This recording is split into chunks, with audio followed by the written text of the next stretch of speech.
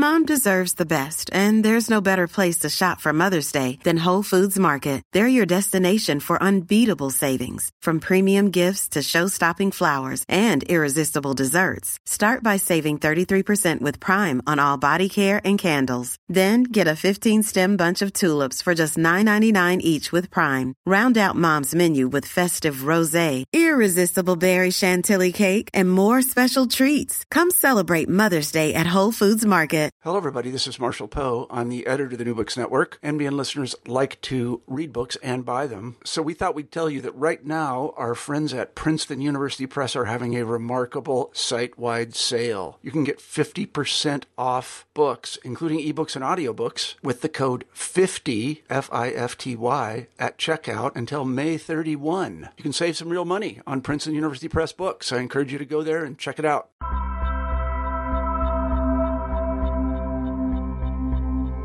Hello, and welcome to New Books in Religion.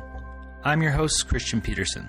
In every program, we look at a new book that is especially interesting, and we chat with the author of that book. Today, I had the pleasure of talking with Carol Kersten, Professor of Religious and Islamic Studies at King's College London, about his new book, Cosmopolitans and Heretics, New Muslim Intellectuals and the Study of Islam. Often when we read about new Muslim intellectuals, we're offered a presentation of their politicized Islamic teachings and radical interpretations of theology, or Western readings that nominally reflect the Islamic tradition. We're rarely introduced to critical Muslim thinkers who neither abandon their Islamic civilizational heritage, nor take up in wholesale a Western intellectual perspective. Kersten introduces us to a few modern Muslim thinkers who engaged their Islamic intellectual heritage with the philosophical apparatus of contemporary Western thought. Through these modern Muslim intellectuals, he explores how phenomenology and hermeneutics, secularization, and post-colonial vocabulary can assist us in approaching religion more generally. We're left with a wonderful book that introduces us to some of the most important modern Muslim intellectuals and how their thought can help us further analyze religion. Without further ado, here's the interview. Good morning, Carol. How are you? Good morning. I'm okay. Thanks for joining us. We really appreciate you making time to talk to us. Thanks for having me. Carol's new book explores some of the new Muslim intellectuals from Southeast Asia and the Middle East. But before we get into the book, maybe you could take a moment to just tell us a little bit about yourself. Okay, well, I'm originally from the Netherlands, and the way I got into Islamic studies was a bit of a serendipitous road. I think I originally trained as an Arabist back in the 80s in the Netherlands. I had developed an interest in the Middle East already, I guess in high school, because I grew up in the late 70s. And this was the time of the Iranian Revolution, the Camp David Accords, these kind of things. And I had also had an opportunity to travel with my parents a few times in North Africa, and that sort of kindled an interest in who these people were. And then there's maybe also a bit of a kind of a romantic incentive in the readings of historical travel accounts on the Middle East and the Arab world in particular. People like Wilfred Thesiger sort of, made that interest only stronger. But it was primarily an interest in first instance in current affairs in the Middle East that made me decide, well, maybe last minute to pursue a degree in Arabic studies. I thought in first instance that the best road would be either international relations or history or something like that, and specialize in the Middle East eventually. But as area studies started to open up in the Netherlands, I decided to do it the other way around. And because I was convinced that if you want to engage seriously with a non-Western culture, you better know at least one of the languages of the region with a certain degree of profundity. So I decided to go and do Arabic at a university in the east of the country, Nijmegen, which had a reputation of focusing in particular on the contemporary Muslim world. And it is when I ended up there that I became increasingly more interested in Islam as a religious and civilizational tradition. I always make sure to add that. as well. And eventually I double majored in both Middle Eastern studies and in Islamic studies, writing a dissertation on theory and practice of Islamic law of treaties. I did not stay in academia in first instance. I very quickly disappeared in the corporate world and spent more than 10 years working in Saudi Arabia, where I basically had the good fortune of working, albeit in a non-academic environment, with what I call real Muslims. I was not there with a questionnaire, treating them as an object of study. I actually just had a job there and worked with them. I spent 10 years as a human resources manager in Riyadh, Dhahran, and briefly in King Khalid military city. Just around 2000 that I started to become a little bit bored with that, but I decided then and there that I would take a sabbatical, and I ended up in Thailand. I'm married to a Thai, and we had bought a house there for a number of years before, and it was by coincidence that after doing a sabbatical in Southeast Asian studies, I got a job teaching Asian history at the same university, in spite of not having really a degree in that. I had done Indonesian as a minor when I did my Arabic back in the Netherlands, and I had developed an interest being married to somebody from the region in the cultures of that area already. And well, this was in 2001, and then 9/11 happened. And although I was very far from the United States, that changed also everything for me, because you got people basically asking me, weren't you trained originally as an Islamicist, and should you not be doing something with that? So I pondered that a little bit, and I thought, well, yeah, I should consider that and not lose this opportunity, provided I can sort of find a combination with my newly found interest in Southeast Asia, if I could find a way of combining that with contemporary Islam. And in addition to that, I thought it was also very important to make sure the other side of the equation would not disappear in that very strong security focus that Islamic studies received from that time onwards and retained over the last decade or so, which from a policy-making point of view makes perfect sense. Cannot deny that there is certain acute security concerns there, but even when they are resolved, the question I pose to myself is that once this blows over, how are we going to get on with 1.2 million remaining Muslims in the world? So that's when I sort of made up my mind of exploring what I call alternative Islamic discourses, and reading up on the topic. I very quickly came up against a number of very interesting thinkers in the present-day Muslim world, which eventually I made the subject of a PhD project.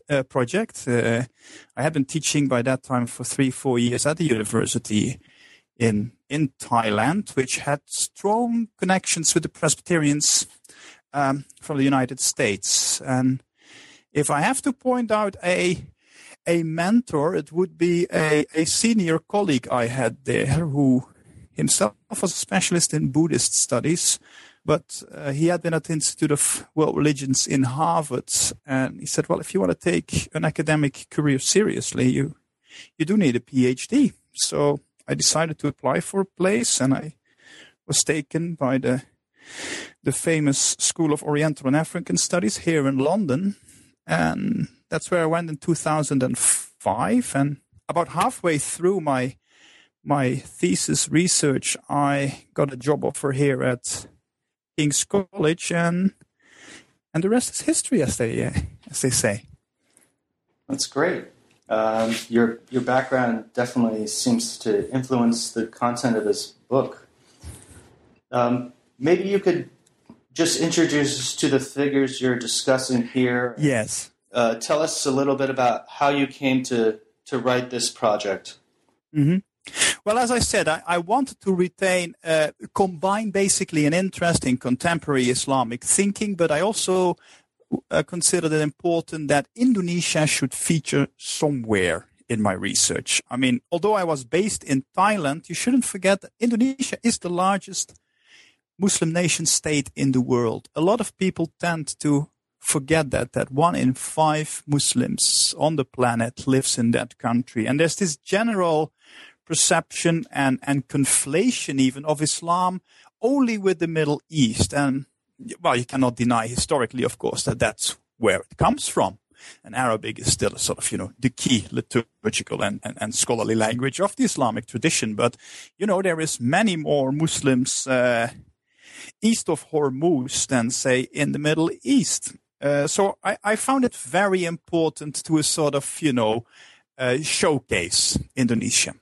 And that's why I decided to select as one of my objects of research Indonesian public intellectual and Islamicist Nurcholish Madjid, who unfortunately died like a month before I set off to London to do my PhD. And 2 other thinkers I was interested in was an Egyptian philosopher, Hassan Hanafi, who did his own doctoral studies in France at the Sorbonne during a very interesting period of time in the 50s and 60s, when that was a sort of, the epicenter of everything new and postmodern you could think of. He studied with, amongst other people, Paul Ricoeur, the well-known existentialist philosopher, and a modernist Catholic theologian, Jean Guiton. So that made already for an interesting mix. Plus, Hassan Hanafi in his youth had a brief flirtation with the Muslim Brotherhood. So he has a very interesting background in that respect, and also his own scholarly projects, about which I will talk in a minute a little bit more, I think is one of the most interesting attempts of finding some kind of a synthesis between Western and Islamic thinking. And the third one I decided to add was Mohammed Arkoun, Algerian-born, ethnic Berber, but a man who spent his entire academic career also in France, teaching in Strasbourg and later in Paris at the Sorbonne. So I had this trio I was interested in, and as I started exploring their thought, the actual focus of my project became a bit clearer to me. I found a way of articulating that to a greater degree. I had these 3. I had an Indonesian. It had to be something contemporary. As I progressed and also read a sort of around the field, I was looking for an angle in their thought that has not yet been addressed so much in scholarship. And I discovered that although they were recognized as public intellectuals and they had spoken out on current issues in their part of the world or things affecting Muslims and Islam on a global scale, what had been less well addressed is actually that these people are scholars of religion. They are competent academics as well.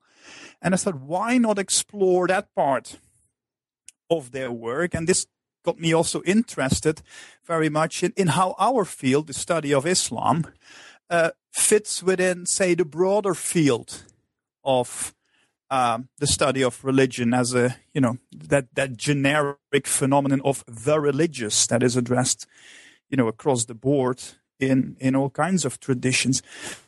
And I became sort of aware that I call it awkward relations that exist between the study of Islam in its, say, shall we call it the old-fashioned Orientalist approach, which is, heavily philological and historical in orientation, dealing with classical texts and what have you.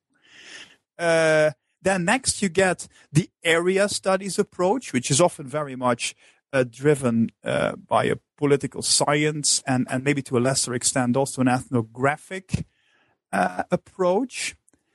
And then finally, and that is probably the most difficult relationship, how does that subfield of Islamic studies fit in within the generic field of religious studies? And there was sort of a strange relationship between the two, I think. Study of religion specialists not dealing, say, with one of the major traditions, one of the world religions, as they like to call them, held Islamicists sort of in awe of the linguistic aptitudes that field required. And on the other hand, Islamicists tended to be a bit dismissive of the study of religions, in the sense that they either dealt with archaic traditions or little tribal religions, not the major fields. Although I must admit that probably Indologists, people dealing with Hinduism and Buddhism, have a greater openness, or tended to have a greater openness to the study of religion as a generic field. So I became very interested how, if you try to bring in that angle, could we learn something for people like Kuhn and Hanafi and Majid in redefining that relationship? Because it was a bit this difficult ménage à trois between area studies and Oriental studies and study of religion. And I sort of had the suspicion that if, say, Islamicists would become a bit more promiscuous, sleep around more, so to speak, with other fields, that could improve things. We might actually be able to learn something from specialists in other fields. And it's that direction I try to push further in my research, which became then a PhD and was then sort of adapted for the book I sort of provocatively have entitled Cosmopolitans and Heretics. Yeah, I think you do a good job, and I like that image you're using. One of the things I've found about your book is really theoretically rich, and I'm wondering if you could talk about that. One of the, I think, inspirational figures for your approach is Russell McCutcheon. And I was wondering if you could discuss how you use McCutcheon's approach or taxonomies to approach these three figures. Yeah, great. Thanks for bringing that one up, because I sort of need a little bit of setup there to launch into that one. That is one of these serendipitous discoveries you make. I read his book on, the discipline of religion, and I knew also he had written something called Manufacturing Religion, in first instance with a fair degree of reserve and suspicion. But then indeed, when I looked at his taxonomy, even if you sort of don't take it to its, which I think McCutcheon does to an extent, maybe it's very cynical limits, in the sense that, the study of religion is nothing more than yet another social or discursive formation. I think always when you look at scholars and when you work in the field of intellectual history, as I do, you owe your objects, the people, the thinkers, the texts you study, the courtesy of at least having the assumption that they have something substantive to say. That's the kind of reservation I have to how McCutcheon pushes it very much almost into a nihilist approach. But what I do appreciate is indeed sort of the stickers, the tags he has put on different types of religious scholars. And I thought that the three types he comes up with is sort of fitted with the three people I was looking at. In first instance, he says, study of religion, it starts off sort of with theological approaches, which is, often maybe apologetic, or at least it tries to make sense of this or that specific religious tradition. So if you then had to look for, among the trio I was working on, for a theologian, I thought you could apply that characterization to the Indonesian, Nurcholish Madjid. Next, McCutcheon says you have people who try to create a bit more, say, distance.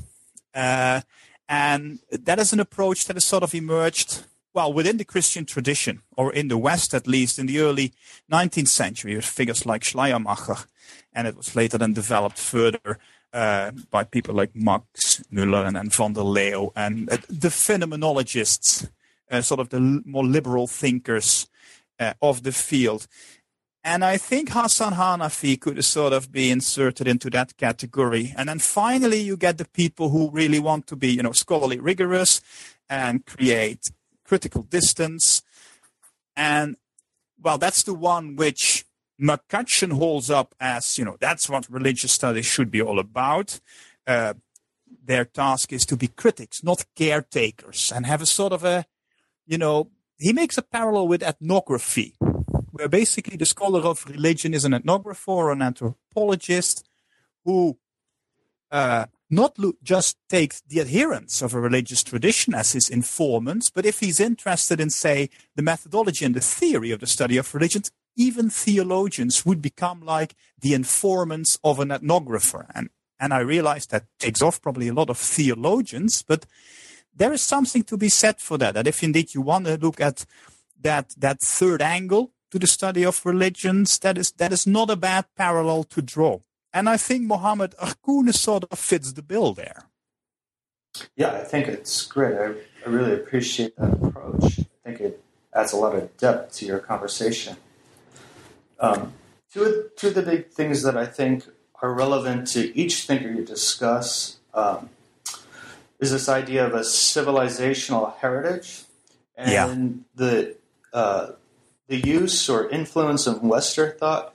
Could you discuss the relationship between Western thought and this Islamic civilizational heritage? Yeah, I think all three, in spite of the fact that I call one a theologian in quotation marks, the other one a phenomenologist, and the third one is sort of a critic and not a caretaker, in spite of their vastly different outlooks on their own religious tradition and the methodological and theoretical apparatus they eventually adopted as academic students of religion and of Islam, what they share is indeed they're all double critics, as I call them. They are critical of both their own tradition, but as well of the Western tradition, especially sort of the hegemonic attitudes you find in Western learning, not only in the field of religion. And yet, at the same time, there is sort of,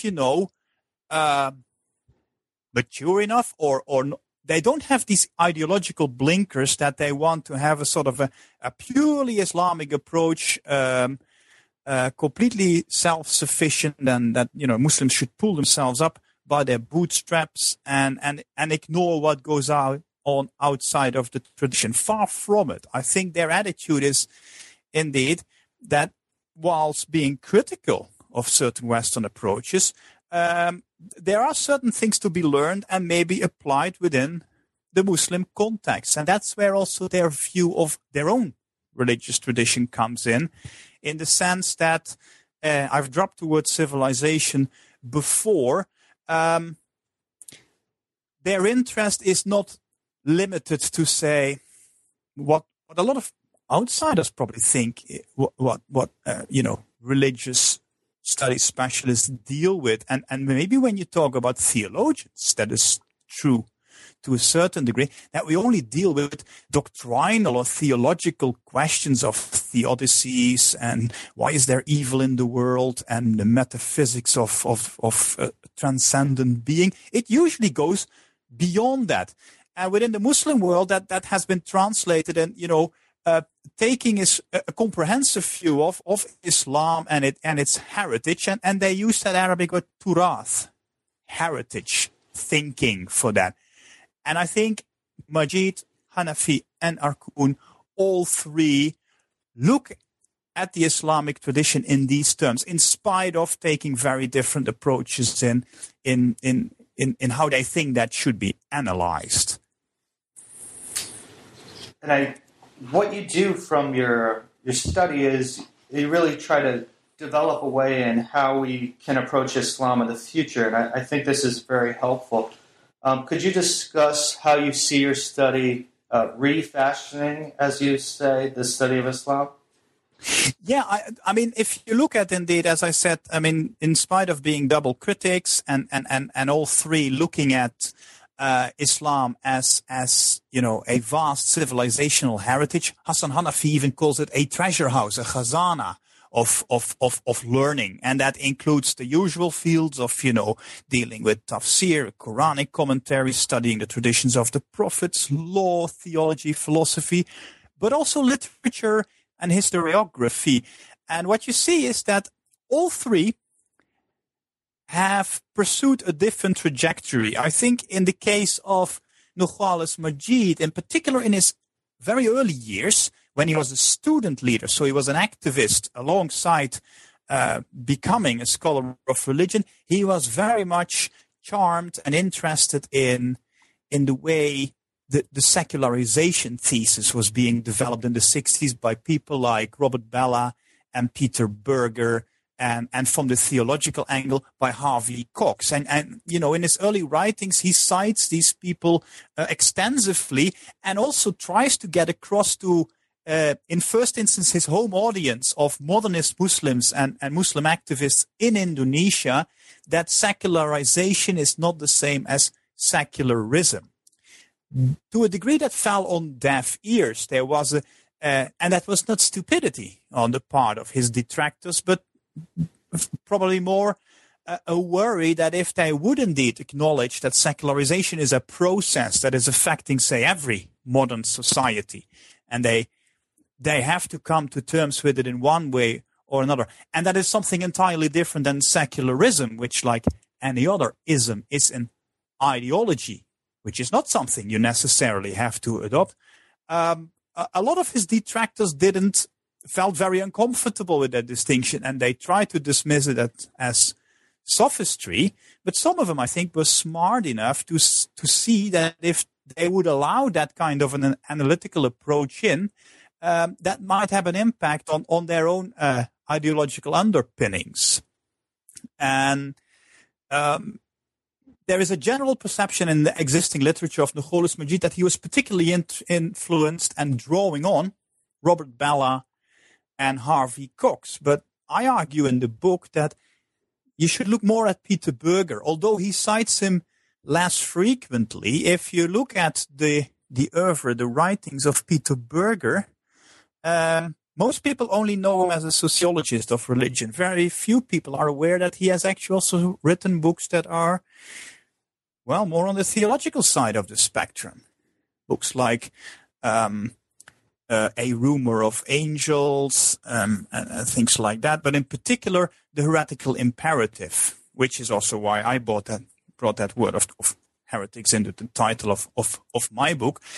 There is these two sides also to Nurcholish Madjid, where a sociological understanding is combined with a more engaged theological understanding. And that's why he fits also in that McCutcheon category, in my view. Hassan Hanafi is very much a phenomenologist. Not only the religious phenomenology as developed by people like Van der Leeuw and later Eliade and the usual suspects, but also philosophical phenomenology, starting with Husserl and then later sort of presented in a more existentialist fashion by his mentor, Paul Ricoeur. And I think I have shown, as I look at the method, the philosophical method, which Hassan Hanafi, as an academic philosopher, tries to develop to engage with the Islamic tradition, is very much tied in with Husserl's philosophy, and to a lesser extent with Heidegger and Gadamer. But I think, I mean, if the parallels are sometimes really remarkable.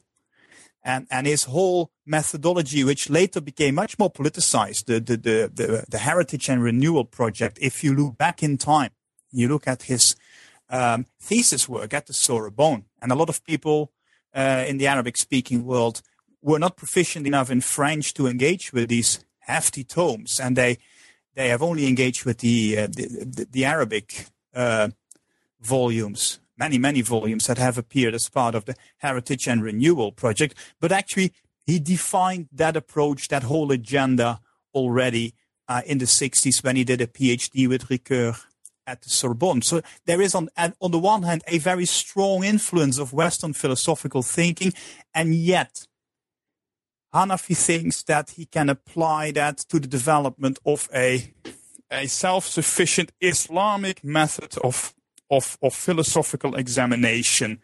He was not hindered by any sense of modesty. He saw himself as a sort of taking up the project of Muhammad Iqbal and come up with a reconstruction of religious thinking in the Islamic tradition. Iqbal had a sort of hinted at in his lecture series of the 1930s. Hanafi really picks that up and develops it into a coherent, comprehensive philosophical methodology, which unfortunately became so vast that it is simply too big a job for one individual. And Hanafi started to get that uncomfortable feeling that it was probably beyond the reach of one scholar in the late 80s, early 90s, when as he became, progressed in age, that he says, I'm never going to finish this on my own. It will be, incomplete. Because, I think he did bite off a chunk that was too big to swallow for one lone philosopher, but he sort of was a bit monopolistic in his approach, and I also don't think at present you can really point at a Hanafi school of thinking. He has had a tremendous influence, and his ideas have been carried far beyond the Arabic-speaking part of the Muslim. He has a huge audience also in Indonesia, and some of his books have been translated, but it's something that probably can only be developed in a collaborative framework, which is difficult if you want to come up with a coherent philosophical system. And that's where Arkoun comes in.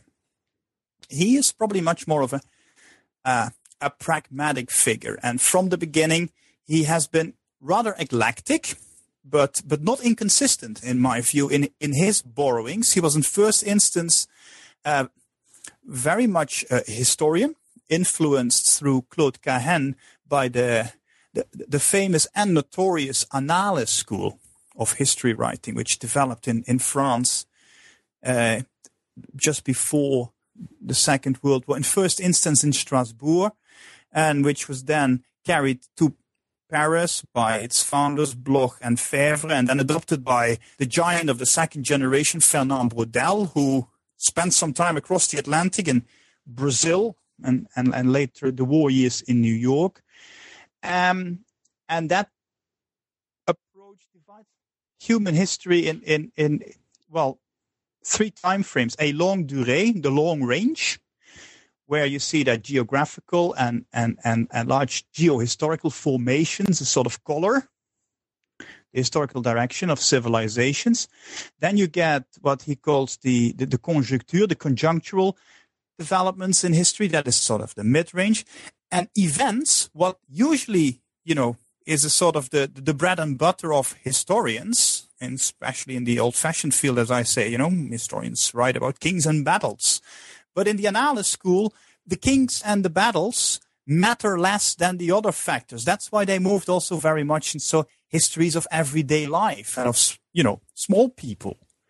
They brought a sort of an anthropological component into history writing. Arkoun was very much charmed by that. In particular, I think, because it allowed a sort of, if you do heritage thinking, he thought it was very important not only to look at the written traditions in religions, but also the oral legacy. And from somebody with a Berber background who grew up in an oral culture in the Kabylie Mountains of Algeria, that is not so strange to have that kind of a sensitivity. So you see him move from a historical towards an anthropological approach, and spending his entire career of the 50s and 60s, 70s in Paris, he started to sort of add or borrow elements from, everything else that emerged from France in those times. Postmodernism, post-structuralism, what have you, Derrida, Foucault, Castoriadis, all these names you see occur in Arcoon's books. Ricoeur also, mind you, because like Hanafi, he spent some time studying with Ricoeur as well. But it resulted in a much more mixed bag. And Arcoon, although he did some really interesting work on what he called Arab Islamic humanism in the time of the Buyid viziers in Baghdad, that was a sort of his hands-on historical work that put him on the map. He very quickly moved to what I call agenda setting. He came up with new research agendas Islamicists should engage in. Well, preferably during his lifetime, but a lot of that work is still outstanding. So it's very much something to be done in the future. And he presented that in first instance under the title Applied Islamology. Now, that does not mean a sort of applied in the sense of that it must have some kind of a relevance to policy or poverty relief. Or applied means borrowing a diverse theoretical methodological apparatus to new ways of academic research into the Islamic tradition. And that goes from, say, using semiotics in analyzing the Quran to, the thick description of Clifford Geertz in dealing with small Muslim communities and everything in between. And it is Arcoon who realizes that, that's a big job. And he says, and ideally that is executed by teams of researchers, not only from various disciplines, but also by people of both Muslim and non-Muslim backgrounds. So it's diametrically opposed to sort of the soloist approach of Hassan Hanafi. And in the final 10 years of his life, Arcoon even became more expansivist in the sense that it should not only be a critique of what he called Islamic reason, Islamic thinking, but it should extend to all ways of thinking. Religious, rationalist in quotation marks, the sort of technological thinking that tends to dominate in our time and age, and the ultra-critical postmodernist, post-colonial, post-structural, all the posts we like to embrace presently, that tries to take a sort of a helicopter view of all these ways of how humans think about who they are and what their heritage is. Let's get into the details of some of these figures.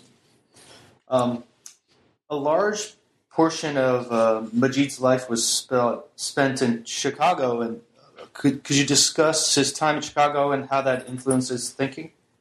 Yeah, I mean, as I said, his early work was very much influenced by the sociology of religion when he was a student leader in the 60s. Because of his high public profile, Majid was, not only influential in the student movement and in, say, Islamic politics in Indonesia, he also appeared on the radar of two scholars in the United States, Leonard Binder and Fazlur Rahman, the Pakistani-born Islamicist, both working in the University of Chicago, where they had started a massive, I think it was founded by the Ford Foundation, the project. The funding was coming from there, and it's called Islam and Social Change. And the objective was to sort of take a survey of what's going on in the Muslim world. And it not only involved Binder and Fazlur Rahman themselves as scholars. I mean, two seminal works by these two scholars are the product of their engagement in the project. It's Fazlur Rahman's Islam and Modernity, which is sort of biblical status almost within Islamic studies in the 80s, as well as Binder's Islamic liberalism were their sort of, scholarly output of the project. But the other component was that they would invite scholars from across the Muslim world, promising young Muslim intellectuals to come and spend time in Chicago. And Nurcholish Majid was one of the guys earmarked for that. And he spent some time in the mid-70s engaging in this particular project, attending seminars and what have you. But then he decided a few years later, when he was approaching middle age, a bit like me, who did his PhD later in life, he went to pursue a PhD. In first instance, he thought he would do something in the field of political sciences. He started out with Leonard Binder, but then changed his mind, switched to go and work with Fazlur Rahman. And here you have this guy from the 60s who was then considered as a sort of a, renegade innovator, even in the eyes of, what Fazlur Rahman calls the classical modernists, the people who are, buy into the Muslim Brotherhood legacy, that Islam is the solution and we shall have an Islamic state and all shall be well.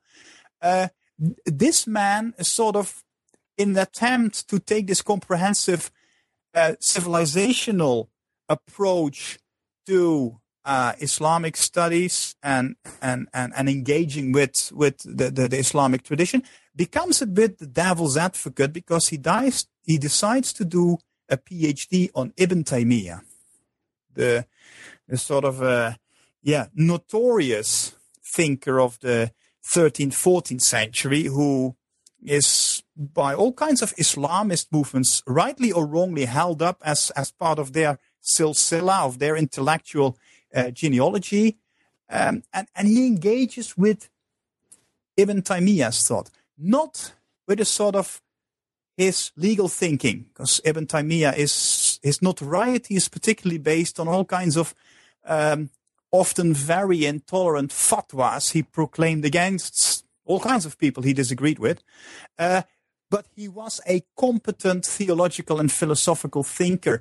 And that's the dimension Majid tries to sort of showcase in his research. He looked at the writings of Ibn Taymiyyah, and I have the impression that even among Islamicists, that is a sort of underamplified, that dimension of Ibn Taymiyyah. And I'm by no means a fan of Ibn Taymiyyah, but he has sometimes been underrated, I think, in terms of intellectual prowess. But he has taken up the challenge at that time, 700 years ago, basically extending that debate that started already when Al-Ghazali took on Ibn Sina, and you get the sort of the retaliation later on of Ibn Rushd against sort of Ash'ari theological thinking, that Ibn Taymiyyah takes on all three. The early sort of mystical thinking of Ibn Sina, the mainstream Ash'ari traditionalist and comprehensive approach of Ghazali, and then the rationalist backlash by Ibn Rushd, to show that all three basically are found wanting, and Ibn Taymiyyah uses that basically to go back to his sola scriptura, and only the Quran and the Sunnah are sufficient to have a structured, proper Islamic heritage, and in its purest form. Now, whatever you think about that ideological point of view, to be able to take on these three giants of earlier centuries, you must be very well conversant with their ideas. And Nurholis Majid examined that, and I think he wrote a really accessible, lucid, and profound PhD thesis. And I still find it a pity that the thing has never been published. Carol, can you describe what happens when he returns to Indonesia after being in Chicago? Well, yeah. I mean, he was a sort of this firebrand student leader and regarded with a fair degree of suspicion in the years after that, especially as he had ticked off all kinds of Muslim political activists by launching a notorious slogan that, yes, Islam, yes, but Islamic parties, no.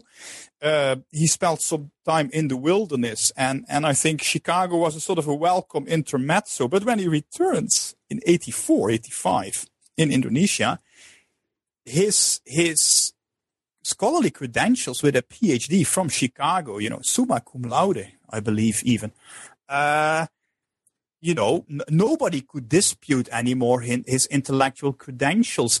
And also Indonesia enters a critical time frame. We're in very quickly in the last decade of the New Order regime, which, was already controlled for 20 years by General Suharto. And And that is unraveling at the seams. And you see that people's Islamic identity is becoming more and more important. It even makes inroads into the political elites.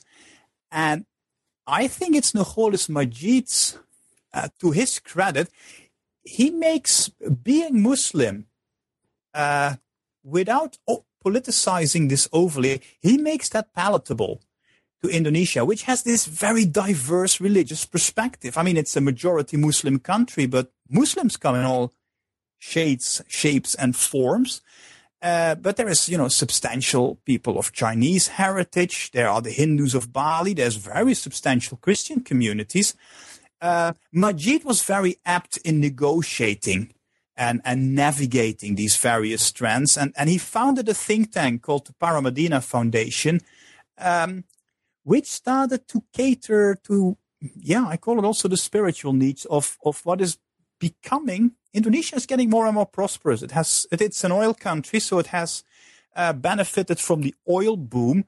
By the 80s, 90s, there is a substantial urban middle class of well-educated Muslims who have the condominium and the car. And now what? They have this spiritual void. And these are educated people. They want to engage in an intellectual fashion with Turath, with the Islamic heritage. The Paramadina Foundation catered to that and was also able to reach beyond the middle classes into the elites. And from 85 until his death in 2005, Majid was the public Muslim intellectual in Indonesia. He was fiercely independent in the sense that he never joined any of the Islamic political parties. He was never even associated with either the modernist or traditional mass organizations you find in Indonesia, a unique feature within the Muslim world. I mean, you have the traditionalist Nahdlatul Ulama and the modernist Muhammadiyah movements, who both command between 30 and 40 million, I will not say members, but people who identify with these movements. I mean, that dwarfs the Egyptian Muslim Brotherhood. He was never a member of any of these movements. He was fiercely independent, but nevertheless very influential. And he played a key role in 1998 because of his standing as an intellectual in convincing in two crucial personal meetings with the aging President Suharto to step down, relinquish power, and avoid, bloodshed. There was a bloodless transition of power in Indonesia. Although in the aftermath we see a polarization of the political field, including the Muslim component of that, where things got sometimes very nasty. But he at least avoided that, bloodshed, where a military basically stepped out of the way and permitted, with a bit of a delay factor, for a democratization process to take shape, although in an increasingly antagonistic atmosphere among Muslims. And what I find a bit of a tragedy in at the end of Majid's life, when he is terminally ill, the rather conservative council of ulama, of religious scholars in Indonesia, found it necessary to proclaim a sort of a fatwa against the viewpoints of Majid, where, for a setting like you find in Indonesia, pluralism, liberalism, and a degree of secularity are key components for a society to be able to cope with that kind of diversity, was condemned by them as un-Islamic. Luckily, probably Majid didn't have to consciously experience that final episode. Let's move to Hassan Hanafi. Mm-hmm. Maybe you could discuss his Heritage and Renewal Project. Yes, the Heritage and Renewal Project, as I said, it's very comprehensive. It's grounded in his decision in the 50s and 60s when he was doing a PhD to come up with a comprehensive analysis of where Muslims stood in history and in the present-day world. And it was conceived, indeed, as what I said, not just a double critique.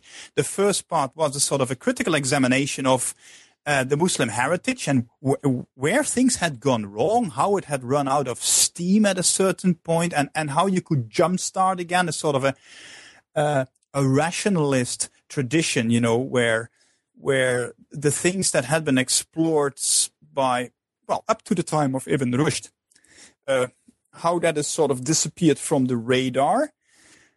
Added to that, he says, you can say, well, that heritage is there. And it's sort of, he almost says the heritage was hijacked by the West because where the Muslim world sort of disavowed and rejected the heritage of Ibn Rushd, the West was very happy to adopt it. And, without Ibn Rushd and his famous commentaries on Aristotle and the very fact that he got a Latinized name Averroes, you would never have had the high scholasticism of say Aquinas and people like that.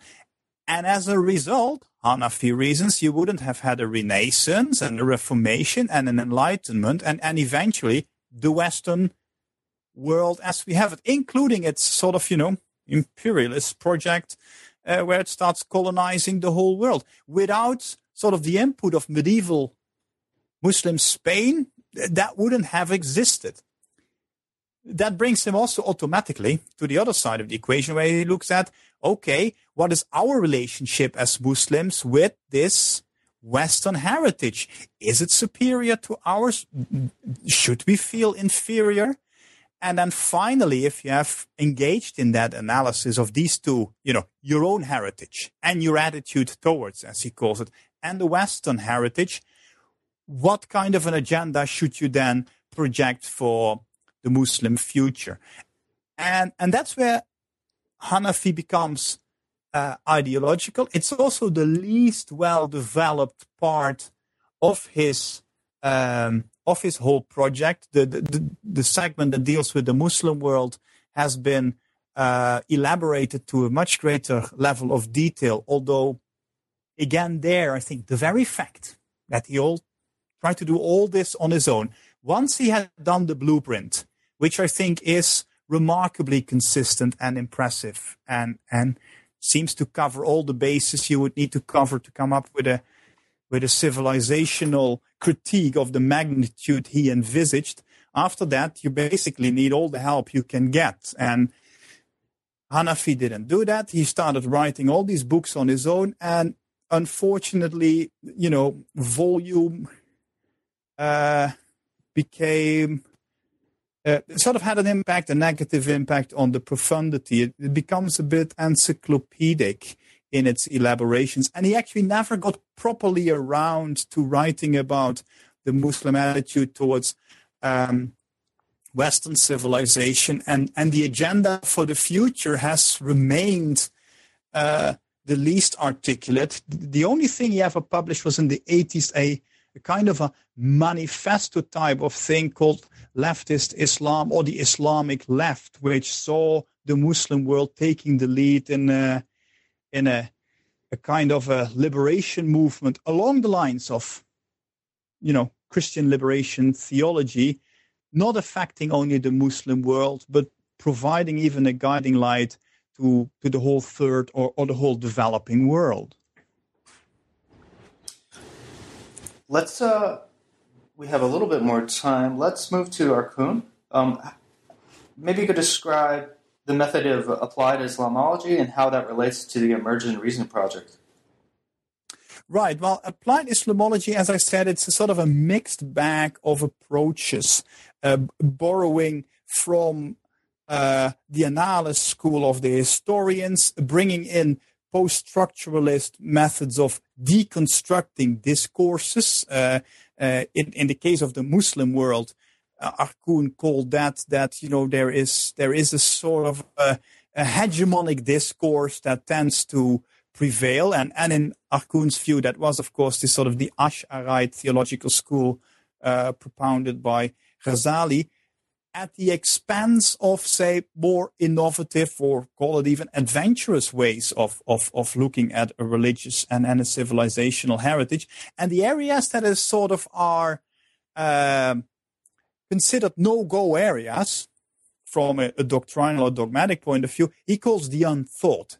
And eventually the unthought becomes the unthinkable. You're not allowed to pose these what-if questions. It's very much the Bilek Cave, don't ask how approach of the Asharite school that still carries a lot of weight in the Muslim world. Arkoon's applied Islamology wants to quarry these unthought and unthinkable areas of the Islamic heritage, which is sort of, were there. But that's the people you tend to call heretics. That's beyond the pale. And Arkoon says, well, as long as you disregard that, you don't have a full view of the Islamic tradition. And once you have done that, probably that also exercises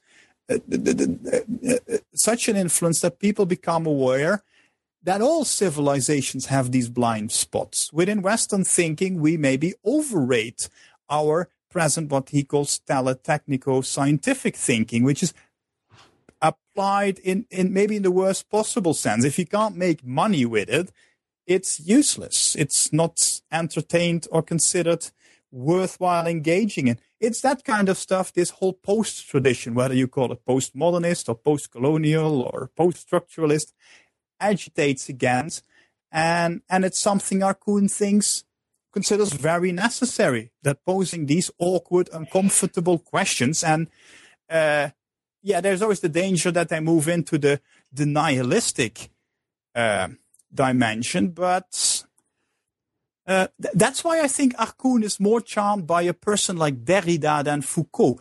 Within Derrida, although he pushes thinking also sometimes to the limit, and it sometimes looks more like language games a la Wittgenstein, Derrida is less of a nihilist than Foucault, for example, who reduces everything to pure power games. With Derrida, there is a genuine interest in indeed the power of language, but also how you could articulate alternative discourses that do retain not only a substantive element, but also salvage. And that's probably something the three people share again, and Arkoon maybe to the largest extent.